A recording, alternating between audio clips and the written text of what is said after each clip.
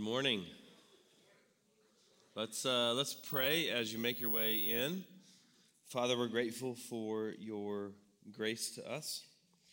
You're a good Father who gives good gifts. You're slow to anger and abounding in steadfast love.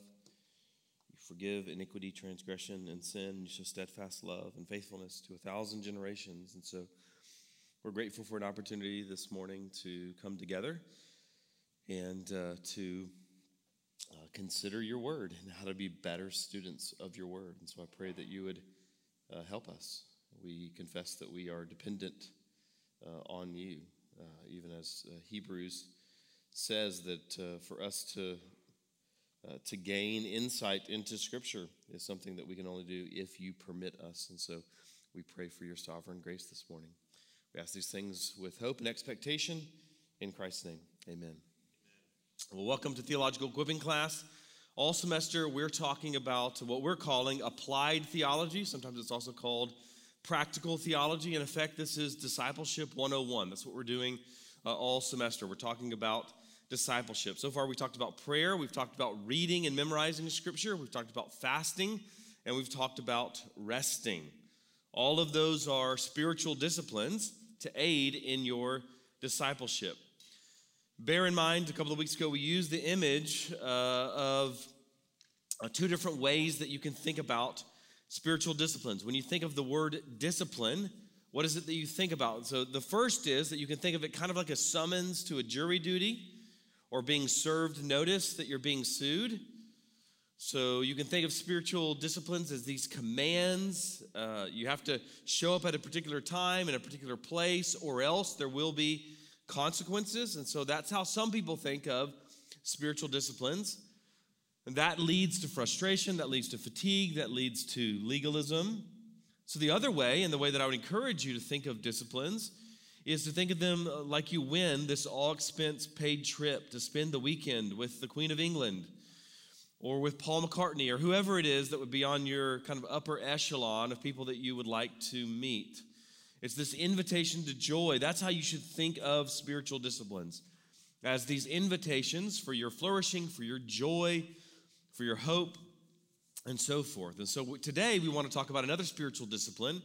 It's related to reading and memorizing Scripture, but it's a bit distinct, and that is studying Scripture. So we talked about this a couple of weeks ago when we talked about reading and memorizing Scripture. There are different approaches, different ways to relate to Scripture. You can pray Scripture, you can read Scripture, you can memorize Scripture, you can study Scripture. All of these things are different disciplines as it relates to engaging Scripture. And so we talked about the difference between reading versus studying. The goal of reading is to expose yourself to more of the text. So we might think of reading as being this horizontal sort of thing, whereas the goal of studying is to dig into a particular text. It's much more vertical, all right? The goal being to dig down deeply into much smaller chunks, much smaller sections of the text of Scripture. So reading is kind of like jogging through a park, whereas studying is like a slow walk, interspersed with breaks to stop and smell the roses. So reading is faster, studying is much slower. You need to have some sort of discipline whereby you're doing both somewhat regularly. So why should you study Scripture? Well, when we talk about why you should study Scripture, a lot of the same reasons that we talked about why you should read Scripture would overlap there. Remember, the Bible is going to command you to delight in it. The Bible says you should delight in the Bible, that you should understand it, you should obey it, that you should treasure it, that you should meditate on it, etc., which implies that you have to read it, you have to memorize it, you have to study it, and so forth. And so the goal, though, isn't to master Scripture.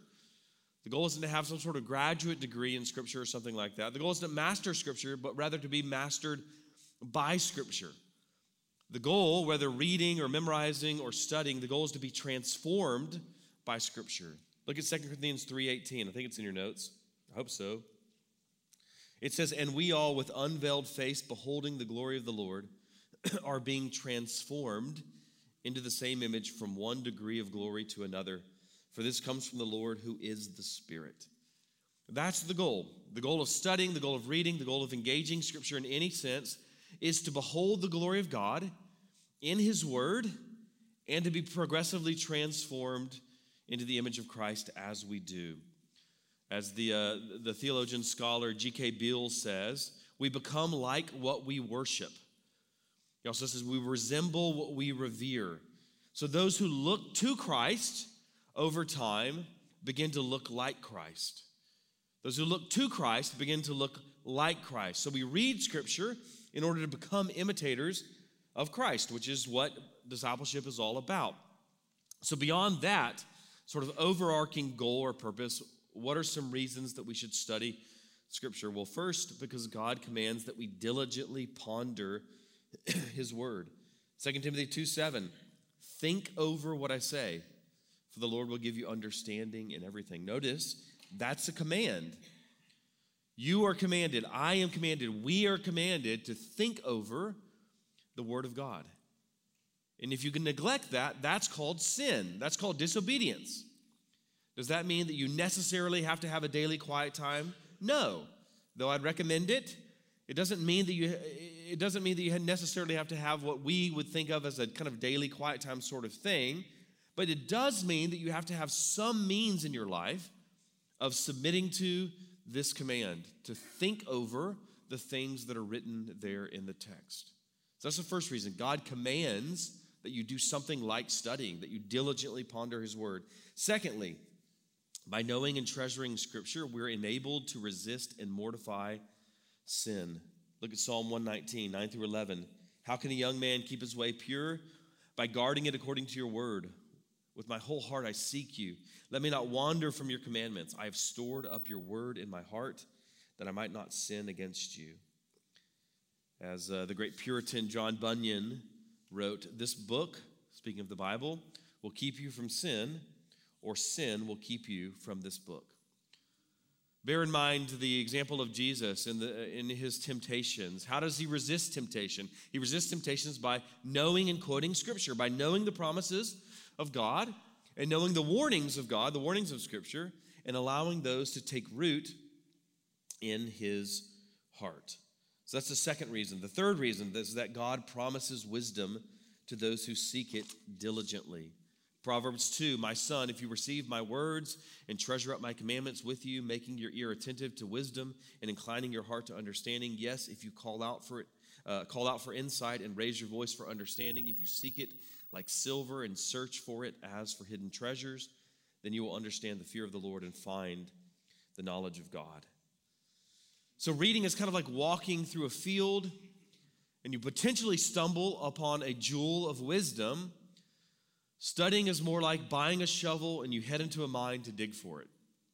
That's what studying is going to be. And so God commands you to seek it, to treasure it, to love it, to delight in it, to desire it. Fourth, God commands you to pursue maturity. And by that, in the context of the passage I'm going to quote, he means not only spiritual maturity in general, but theological maturity in particular. Hebrews 5:11 through 6:3. About this, we have much to say, and it's hard to explain since you have become dull of hearing. That's an indictment, by the way. For though by this time you ought to be teachers, you need someone to teach you again the basic principles of the oracles of God. You need milk, not solid food.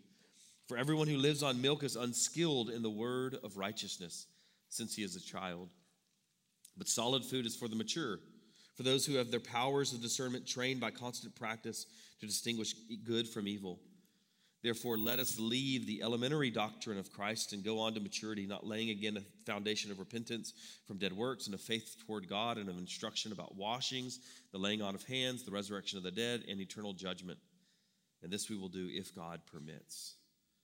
There's absolutely nothing to be ashamed about if you're still drinking spiritual milk.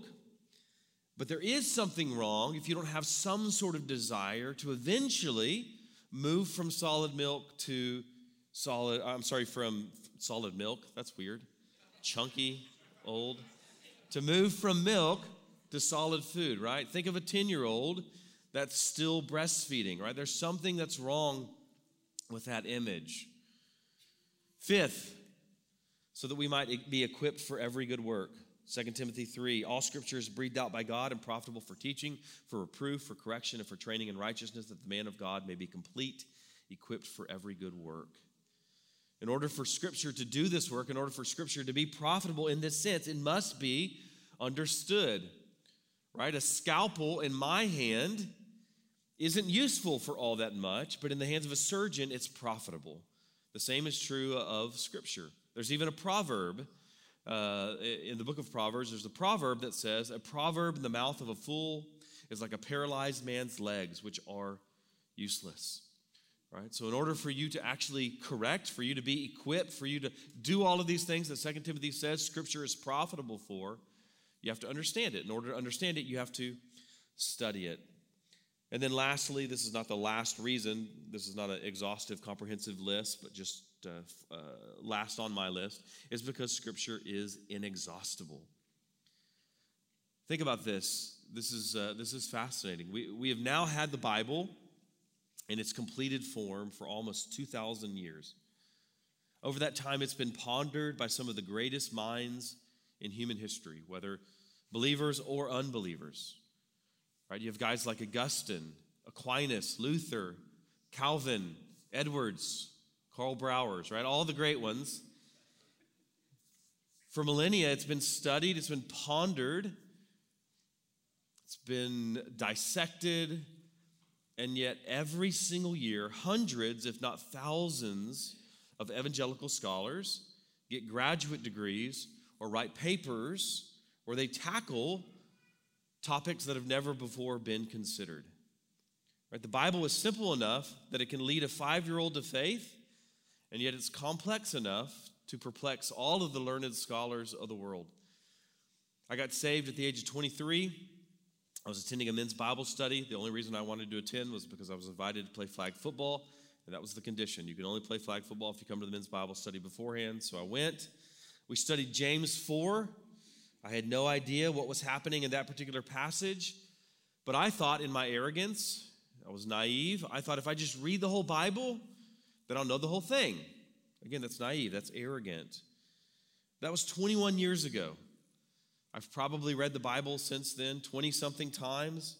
I've gotten a master's degree of theology, done 16 years of vocational ministry, and yet there isn't a week that goes by as I'm prepping for a sermon or I'm listening to someone else teach or something like that I don't learn something new. It's kind of like in marriage, right? Probably you can all attest. Today's Dave and Vicky's 52nd anniversary, and yet they're still learning new things about each other. You can be married for decades and decades, and yet you're still learning something new about the other. For instance, last year, Casey and I went out to eat for an anniversary celebration, and the waiter comes by at the end and offers us complimentary dessert for our anniversary. And I don't remember what the other dessert was, but one of the desserts was some banana thing. And so I said, I'll take the other. And Casey asked why, and I said, I don't really care for bananas. And she was absolutely shocked. All right? I like banana nut muffins, but the texture of bananas themselves just kind of grossed me out. But anyway, we've been married for almost a decade, and she had no idea that I don't like bananas. If that's true of marriage, then it's even more true of God's word, which is infinitely glorious. There are treasures, there are insights in Scripture that you don't see today, that you will one day if you'll study. That should be exciting. That should be encouraging. Again, this is not me up here telling you, you have to study or else. This is me inviting you to flourish, inviting you to experience joy and vitality in life. So studying Scripture should be our daily delight. We should be able to resonate with the psalmist in Psalm 119 who talks about treasuring and desiring and loving God's word. Think for a second about how you feel when you're famished. Maybe it's been a really busy day and you had to skip breakfast and you had to skip lunch and you finally get a chance to eat. That should be like how we feel when we engage Scripture. Feasting on the word should be like sitting down to a filet for dinner after you've had to skip lunch.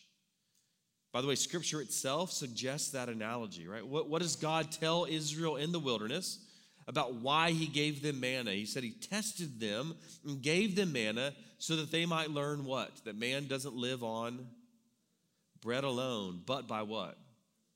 Every word that proceeds from the mouth of God. So if that's the case, if all of these things are true, why is it that we constantly find ourselves year after year making resolutions to read or study, only to find ourselves consistently falling short? Here are a few reasons why we might struggle in the discipline of studying Scripture. Number one is because we've lost the taste. Here's what I mean. Last week we talked about fasting. I've never done anything really extensive. I've never done more than a 3-day fast.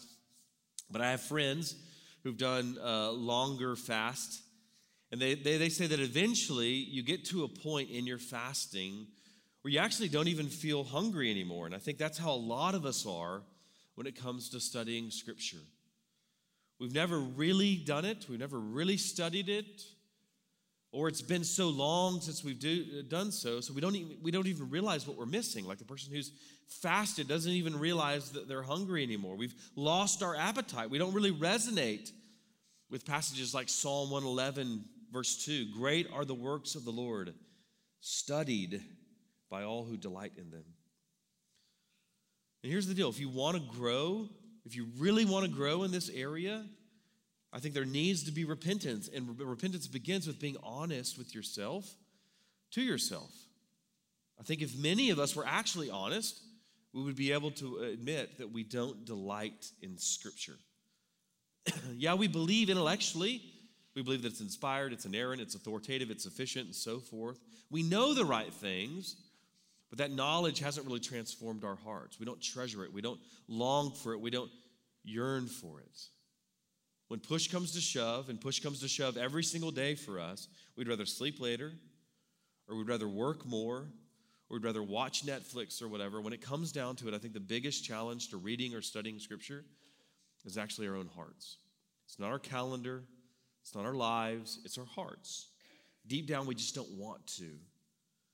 Or, let me rephrase it, there are other things we want to do more than we want to.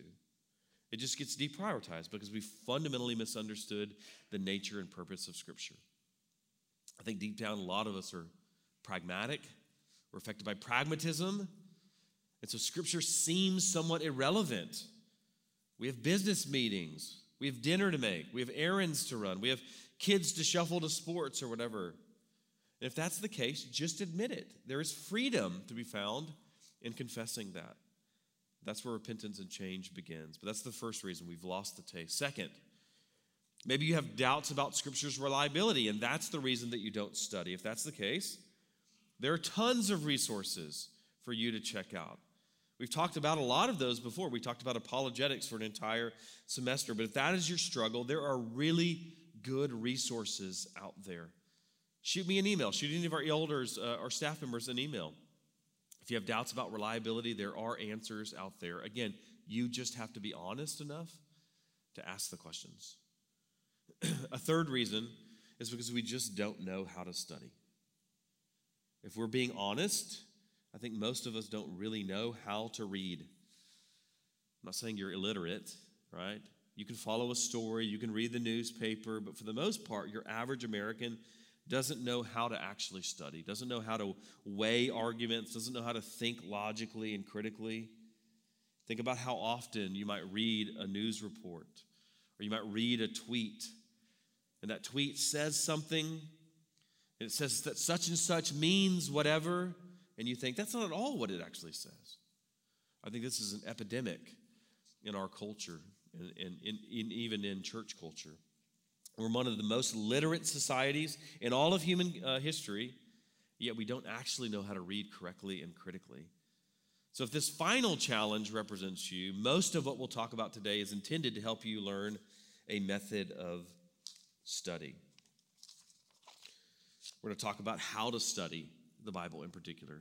But before we get to an actual method for studying Scripture, I want to define a couple of terms that overlap with our topic. Those terms are hermeneutics and exegesis. Basically, both of these are what we're talking about, so I want you to know these terms. What is hermeneutics? Hermeneutics is the science and art of interpretation, not just biblical interpretation, but interpretation in general, all right? It's from the Greek god Hermes, who was a messenger, and he gave messages And so hermeneutics is the science and art of interpreting. Studying is about interpreting correctly so that you might understand and obey. So hermeneutics is really the means of pursuing a correct interpretation. And that brings us to exegesis. Exegesis and the related term exegetical, literally it refers to a drawing out. A drawing out. Think of a person lowering a bucket into a well and drawing out the water that's below. That's exegesis. You're drawing out what is there. When applied to Scripture, exegesis is when we draw out the author's intended meaning. And that's opposed to a term called eisegesis. Eisegesis, which is when we insert our own thoughts into the text rather than drawing out what is actually there. Eisegesis would be like pouring a bunch of Mountain Dew into a bucket. You lower it into the well, and then you pull it back up and you say, OMG, there's Mountain Dew down there. All right? So that's exegesis versus eisegesis. With that in mind, how can we be a faithful exegete? How can we do good hermeneutics? Well, generally the best approach is what is called inductive Bible study. And it can be simply thought of as 4 steps: reading, observation, interpretation, and application. Or you can change the last one from application to doing. So it would be reading, observing, interpreting, and doing, which makes the acronym ROID, if that helps you, right? Getting swole on Scripture. I'll talk about each of those steps shortly, but since this is intended to be highly practical, let's back up a bit because I want to ask some preliminary questions. And here's the phrase that I want you to remember as we're doing this. It's not unique to me, but tools, not rules.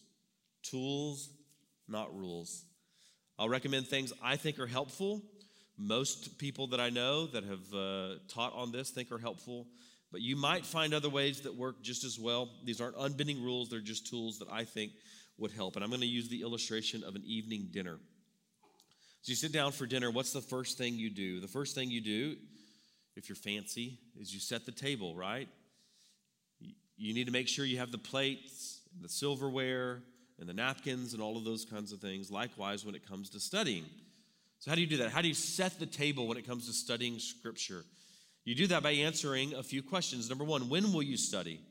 We talked about this when we talked about reading. You have to actually have a plan. The vast majority of us don't have the discipline to be able to read or to be able to study without actually having some sort of plan. You can't wait for the opportunity. You have to create it. You have to carve out time. You have to get up early. You have to stay up late. If that doesn't work, you have to skip lunch. That way you can incorporate studying and fasting, right? One of the big things to understand is that in many of these is that you need to know yourself. In many of these suggestions, you need to actually know yourself, right? If your mind is mush at night, don't read then. Be honest with yourself. If you have the discipline to be able to actually read the Bible regularly, frequently, to study the Bible regularly, frequently, without some sort of reading plan, that's great. Be honest with yourself. If that's not you, that's fine. You need to have a plan. Number two, where will you study? Do you have a favorite place? Alone, in a busy coffee shop, at home, at a table, in a reading chair with your feet propped up? This step is actually more important than you think. For instance, do you have the ability, again, know yourself, do you have the ability to tune other people out? If not, that's going to affect when and where you study. Now, if your goal is just to kind of check off a list, I studied Scripture today, I read Scripture today, then you might say, I'm going to do it wherever. And if you're a little distracted, that's okay. But if your goal isn't really to check off a list, but to actually engage the text, I think that changes things. And I think you need to get to a place where you can be undistracted. That should be the goal. The goal to be to find some place where you're undisturbed. But if you think, I don't really ever have time to myself, I think that's probably not true. I think you probably could stay up later, or you could get up early. But let's imagine it is true. Let's imagine that you actually are someone and you don't have time to yourself. I think the example of Susanna Wesley is helpful. She was the mother of John and Charles Wesley, the founders of Methodism.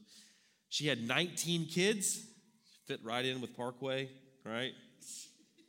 So I would imagine, now a few of them died in infancy, but she still had a a whole football team worth of kids. So getting alone time, I would imagine, was pretty hard. So what was her solution? Well, she would sit in a particular chair. She would pull her apron over her head, and she would let the kids know when mom has the apron over her head, she was not to be disturbed except in an emergency. And that's how she got time for prayer.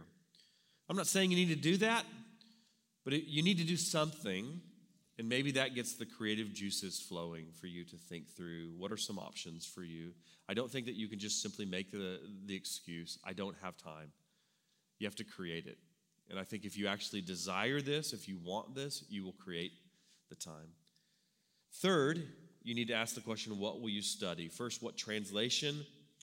When you study, we've talked about translations before. We have an entire theological equipping class on that. Some try to be more word for word. Some tend to be more paraphrastic.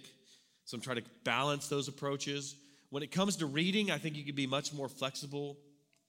But when it comes to studying, I think you should choose something that's a little bit more word for word, a little bit more literal. I would recommend the ESV or the NASB or something like that. But again, we had an entire theological equipping on that years back. You can go check out. Second, what passage will you read?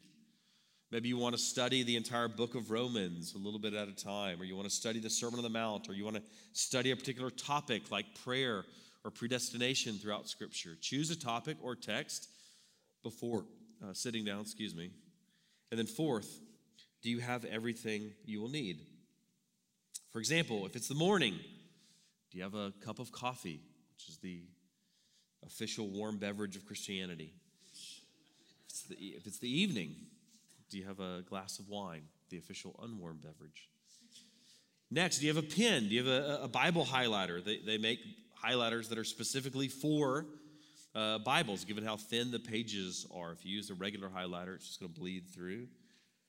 Next, do you have a journal? All right, to each their own. I'm not a big journaler. I probably should be, but I'm not. That might be something that's helpful for you. And then the last, I'd encourage you to have some sort of extra notebook or piece of paper sitting nearby in case something random, unrelated to the text, just pops into your head.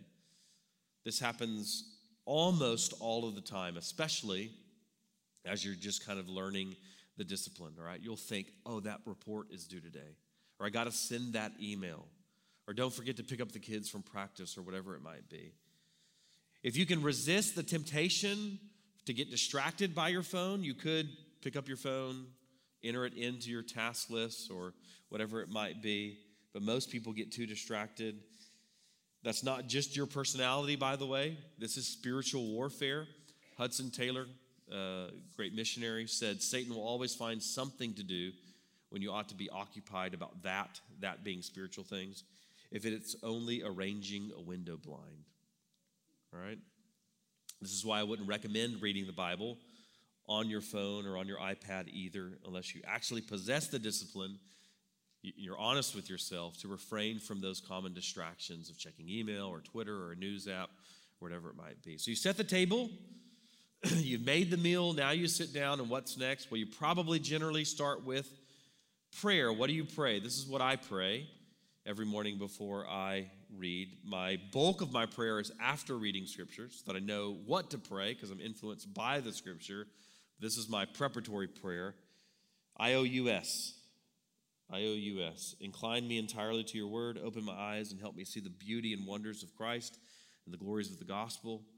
Unite my heart to fear you, for my desires are ever divided by the things of this world. And satisfy me with your steadfast love, which you have shown me in Christ. All of those are from various passages in the book of Psalms. So now you've prayed, and it's time to feast. Remember, there are 4 steps according to the Royd method: reading, observing, interpreting, and doing. First thing is you have to read. I recommend reading the text a couple of times just to get an idea of the context, the flow, what's kind of going on in the passage. And as you read, things probably begin to pop off the page. And as they do, I would encourage you to highlight them or to underline them. I've heard guys say before that they don't want to write in the Bible because they don't want to confuse their words with God's. It's a good point. Let me give you a method for that. The next time you come back to the page and you see something written on it, if what you read is typewritten, that's God's. If it's your handwriting, that's yours. Problem solved, right? Crisis averted. So read it, and then you reread it in this step. The more familiar you are with it, the easier the rest of the process will be. The same way that the more that you know your friends, the more that you're around your spouse, whatever it might be, the easier it is to kind of understand what they're saying. You can actually kind of predict what they're thinking. That's true of the scriptures as well. The more familiar you are with it, it gets easier over time. Next, observation. What does this text actually say? What do I actually see? Imagine that you go on a first date. How do you get to know someone? Well, you ask good questions, right? The same is true of Scripture. In many ways, learning to study the Bible is really just the art of learning to ask the right questions. So in this step of just observing, you're peppering the text with questions. Who, what, when, where. You're asking the question, what does the text actually say? And this is probably the most important step of the process. In fact, one scholar defined hermeneutics as seeing what is there. And we observe things all the time. We are naturally observant people, right? I observe as I'm driving that the light is red, or it's yellow, or it's green. I notice that it's cold in this room, or it's warm, or there's still snow outside, or whatever it might be. We're familiar with observation. We're observing things all the time, and yet most of us, I think, aren't actually good at observation. Like Sir Arthur Conan Doyle, the author of Sherlock Holmes, said, "The world is full of obvious things which nobody by any chance ever observes." So in seminary, my Bible Exposition 101 class was taught by a guy named Howard Hendricks. He was a bit of a legend in Bible study method. And to stress the importance of observation, our first homework assignment was to go home and to read Acts 1:8. Acts 1:8 says, "But you will receive power when the Holy Spirit has come upon you, and you will be my witnesses in Jerusalem and in all Judea and Samaria and to the end of the earth." So we were to read that and then to make 25 observations. Just observations, no interpretation. If you interpreted, you lost points. 25 observations. So everyone goes home, begin to observe the text. We come back the next day. Some of my classmates are bragging that they had found 75 or 100 observations. So we turn them in. Dr. Hendricks says, "Good job. Now go and do it again. Come back tomorrow with another 25. What if you turned in 100 already? Too bad, another 25 tomorrow." So that night took longer, but we do it again. Come back, a handful of overachievers, and again, they said, "I found an extra 50 or 75. So we turned it in, and Hendricks says, "That's great. 25 more for tomorrow." Guess how many turned in more than 25 the next day? None. All those overachievers learned their lesson, right? Never pays to do more than you're asked.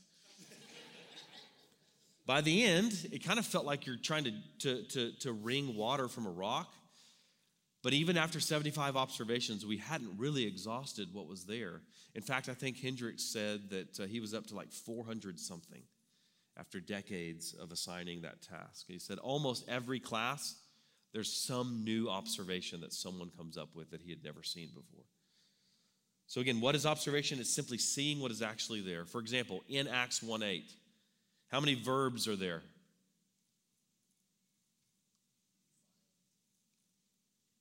There's actually 3. Receive, has come, and will be.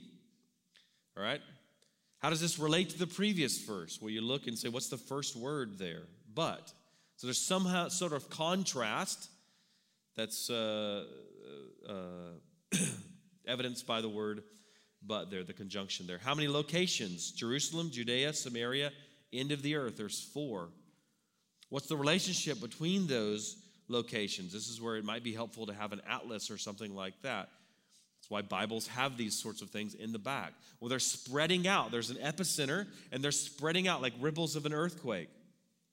Who is speaking in the text? You'd have to read the context to see, but Jesus is speaking. When is he speaking? Again, if you read the context, it's after his resurrection and immediately before his ascension. To whom is he speaking? Again, in the context, you could look. You might want to also know, is the you there, is that singular or is it plural? To know for sure, you'd have to consult a Greek text. Greek pronouns have the singularity or plurality, but English doesn't say. And the answer is his disciples. That's who he's speaking to. Where is this dialogue or monologue taking place? What is a witness? Where else is that word used? Is this a command? Is this a question? Is this a statement of fact? Are there any conditions mentioned? These are the kind of things that you will observe. And the more time you spend at this step, the less time you'll have to spend elsewhere.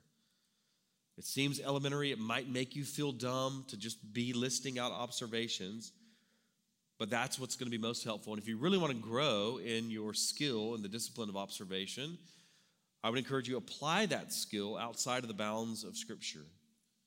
To close your eyes, to try to imagine what's happening around you. For instance, how many people are around you? What color are the walls? What time is it? What color shirt am I wearing?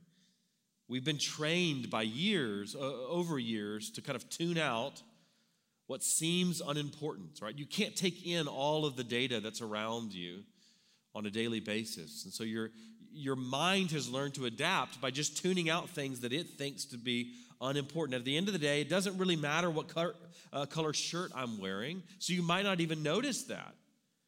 But when it comes to Scripture, nothing is irrelevant. So the goal here is to observe everything: terms, propositions, sentence structure, literary form, atmosphere. For instance, it adds a new dimension to Philippians 4. Rejoice in the Lord always, when you observe the fact that it's written from a prison. And your goal in this step of observation isn't to determine what is and is not significant. Everything is significant at this point. It's kind of like panning for gold. Your goal is just to bring up as much dirt as you possibly can. Later processes will separate the gold from the dirt. For now, you're just digging down into the stream and pulling up absolutely everything that you can. So here are the kind of things that you should look for. Are there any repeated words or ideas? Who is speaking or writing? To whom are they speaking or writing? Who are the main characters? Where is this taking place? What are the geographical markers? Again, your goal isn't to say whether that's relevant or not at this point, just if they're existent in the text. Are there any words that show chronology? Are there contrasts? Are there comparisons? Are there conditional statements? What's the logical progression in the author's arguments? Are there words that indicate atmosphere, mood, and emotion? Are there figures of speech? What are the section divisions? What don't you understand here? All of those kind of things I would list out.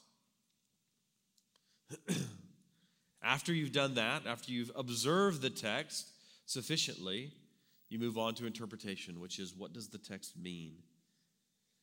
Now, being a good student of the Bible isn't easy. In fact, there are a lot of challenges. Let me mention a few. Number one is speculation. This is where we get into a whole lot of trouble, because we like to jump to the conclusions. We like to fill in the blanks.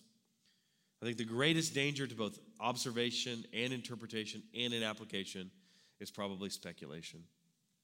Anyone a fan of the BBC show Sherlock? There's a scene where Sherlock Holmes, modernized version, he first meets Dr. Watson, and he knows all of this stuff about him based on a little inspection. It's this really powerful scene where you see his powers of deduction, all right, just from a few little observations. Well, I saw a YouTube parody of this where Sherlock says all the exact same things. They use almost the exact same speech from the original show, and yet in this YouTube parody, they're all completely wrong, right? He's making educated guesses, but all of them are just completely off. And that reminds me of the process of biblical interpretation. Your greatest enemy is speculation. Don't assume you know what the verse means, all right? Even if you've memorized it, you've heard 100 sermons on it, approach the text with a sense of awe and wonder and expectation. A second challenge is cultural distance, all right? Raise your hand if your natural first language is Hebrew or Greek or Aramaic. Raise your hand if you're born in first century Israel. Right? None of us, right? That means that the text is literally foreign to us. There is this cultural divide that we're trying to bridge, but it's difficult. There's this geographical divide whereby most of us aren't familiar with the geography of Israel. By the way, if you want to be more familiar, just a little plug, I'm actually leading an Israel tour next year. Shoot me an email if you're interested in that. There's also a linguistic divide, right? We have faithful translations, but even the best translation misses something, idioms and so forth. There's a cultural divide. We don't understand customs and traditions. There's a chronological divide. People that would have been very familiar in the first century aren't familiar to us because of that time. A fourth challenge for interpretation is familiarity. This is a huge one. Many of us grew up in church, so we might come to the text with lenses, but those lenses might be incorrect. None of us approaches the text like a tabula rasa, like a blank slate. At times, that can be an advantage, but it can also hinder us if our assumptions are incorrect. And then lastly, lack of adequate resources. It's really easy to get resources on the Bible. It's hard to get the right resources on the Bible. All right, for example, if you just Google search something, right, 99.9% of what you find on studying or interpreting Scripture is really unhelpful, right? We live in an age that believes in the democratization of information. We think that, that something is true because the majority of people hold it, rather than that the qualifications of the one who holds it or something. So that's a challenge. So with all of these challenges, should you just give up on interpretation? Of course not. Let me give you a few helpful hints for interpretation. Number one, ask good questions. Just like in observation, interpretation, you have to bombard the text with questions. This time asking, why did he use that word? How is it related to this other? What does he mean? How is this connected in the context? So ask good questions. We see that even in Jesus. For instance, he's talking to the Pharisees about Psalm 110, and he asks, how can David call the Messiah Lord if the Messiah is David's son? That's a great question. That leads to the conclusion, the interpretation of that is that the Messiah must be something more than just a mere mortal man. Number two, work hard at it. 2 Timothy 2:15, do your best to present yourself to God as one approved, a worker who has no need to be ashamed, rightly handling the word of truth. Interpretation and observation isn't easy. It requires diligent labor. You're not passively watching a TV show. You're approaching a holy, sovereign God through his word. So be like Luther, who said that he beat importunately upon Paul to figure out what is meant by the righteousness of God in Romans. Because he didn't give up, the Reformation was birthed. Or think of the biblical example of Jacob wrestling with God in the wilderness and saying, I'm not going to let go until the blessing is received. That's how you should approach the word. Third helpful hint is learn English. Some of you are like, done. Not so fast, all right? In seminary, my first reading assignment for my introduction to Greek class was to read a book on English grammar. Why is that? Because most English speakers don't really understand the finer complexities of the language. Like I said earlier, being literate doesn't mean that you can read well. Do you understand the actual role of conjunctions like and or but? What about adjectives or adverbs? What about the difference between a subject and an object of a verb? What about passive versus active verbs? What about prepositions? For instance, Ephesians 2:8, we were saved by grace through faith. That's quite distinct than if he were to write, we were saved by faith through grace. That's different. What about cause and effect relationships? Do we understand those? Consider John 10:26, which says, you do not believe because you are not part of my flock.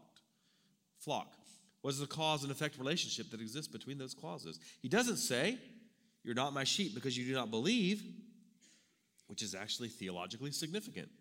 The difference between those two readings is the difference between Calvinism and Arminianism. In addition to that, do you understand figures of speech like anthropomorphism or hyperbole or euphemism or idioms?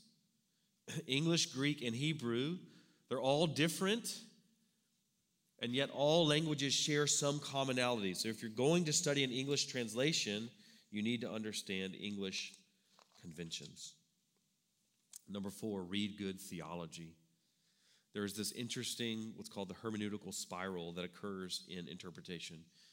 We interpret Scripture through our theology, but at the same time, our theology comes through interpreting Scripture. That becomes a huge spiral or a loop. No one approaches the text free of bias, and that's okay. The goal is actually not to be objective. You can't actually be objective when it comes to approaching Scripture. The question is whether or not your presuppositions and your assumptions are actually biblical or not. So if you want to learn how to be a better student of the Bible, read good theology books, listen to good sermons. All right? If you want to be good at soccer, watch Messi. If you want to be a better quarterback, study Tom Brady.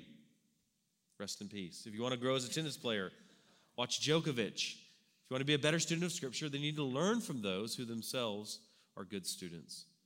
And then lastly, use good resources.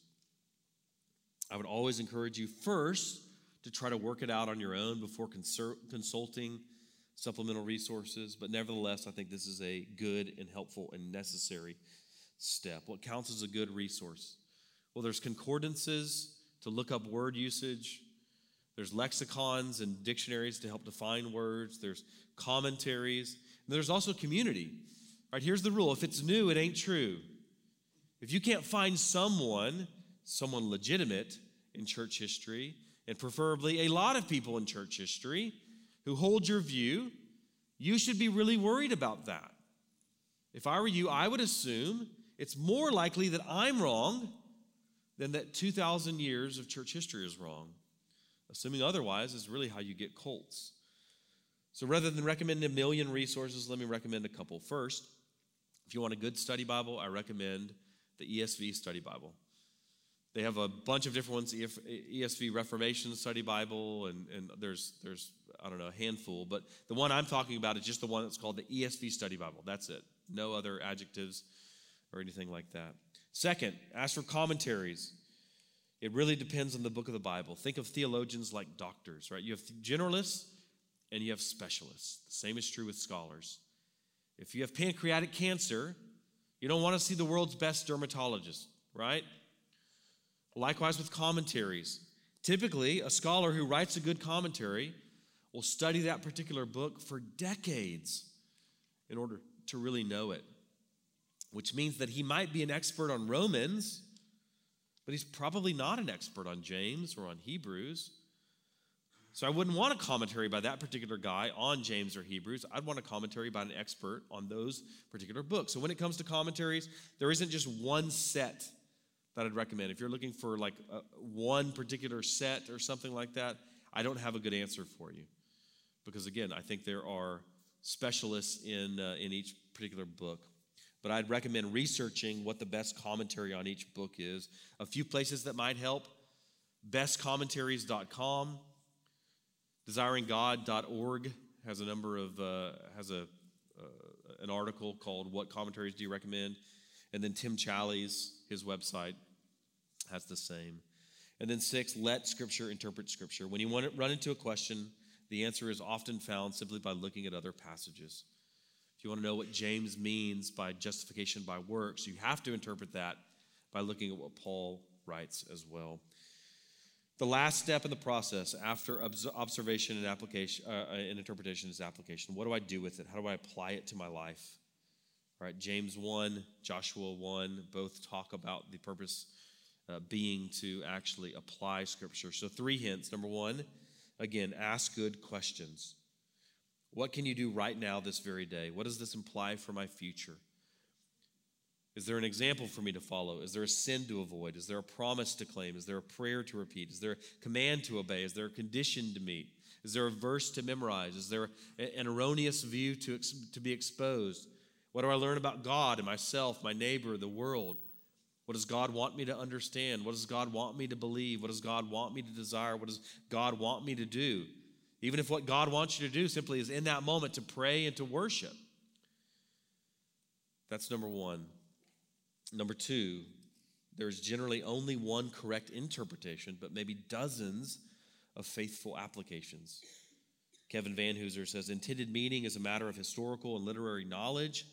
Discerning significance or application, on the other hand, is a matter of wisdom, for it concerns not the achieving of knowledge, but the appreciation of knowledge and its right use. So you might have different applications at home and at the office and your daily commute to work, etc. And then number 3, be specific, not ambiguous. For instance, don't just say, I need to watch my mouth. Rather, if you're reading a passage, it encourages you to consider your speech. Then rather than saying, I just need to watch my mouth, I would encourage you to say, I need to repent. that I often criticize my spouse, or I often criticize my boss. Or I need to repent that when I hang out with the boys, we tend to tell crude jokes. Or when I'm with the girls, we tend to gossip. Whatever it might be, be specific. Don't just say, I need to watch my eyes, but where? At the gym, at the office? And around whom? Is there a particular coworker or a neighbor or an ex? Sin hides in ambiguity, so you need to be specific. And then fourth, have accountability for the application. Tell your spouse, tell a friend about what the Lord is showing you and how you intend to apply it. So that's really it. Reading the text, observing the text as much as possible, interpreting the text, and then seeking to apply the text. In the end, the goal is to love Scripture so that you will look at it. In fact, there was a Desiring God conference called Look at the Book. That you will look at it, you'll learn from it, and then you will live it. Love, look, learn, and live. Below, I've given a few resources I'd recommend to get started. The first really isn't about Bible study. It's just a classic. If you hear me say, most people aren't good readers, and you think, yep, that's me, that's a good classic book on how to read critically. The next two are kind of how-to books, how to study the Bible. And then the fourth is a good introductory book on hermeneutics, the art, science of interpreting Scripture. Let me pray, and then I'll have Jared come up and we'll do some Q&A. Father, I thank you for your word, and I pray that you would make us better students of it, not so that we would be ivory tower academics, but rather so that our lives would be transformed, that we would be a people who are godly, who are holy, who love you and love others. So I pray that you would help us, Lord. I know that there are, in a room this size, there are dozens and dozens of challenges, spiritual and physical and circumstantial. And so I pray that you would help us to have a love for your word that overcomes that, and by your Holy Spirit that you would impress upon us not only the need, but the desire to really be students of your word, rightly handling the word of truth. We pray these things because you're good and you transform us. And so we ask in Christ's name, amen.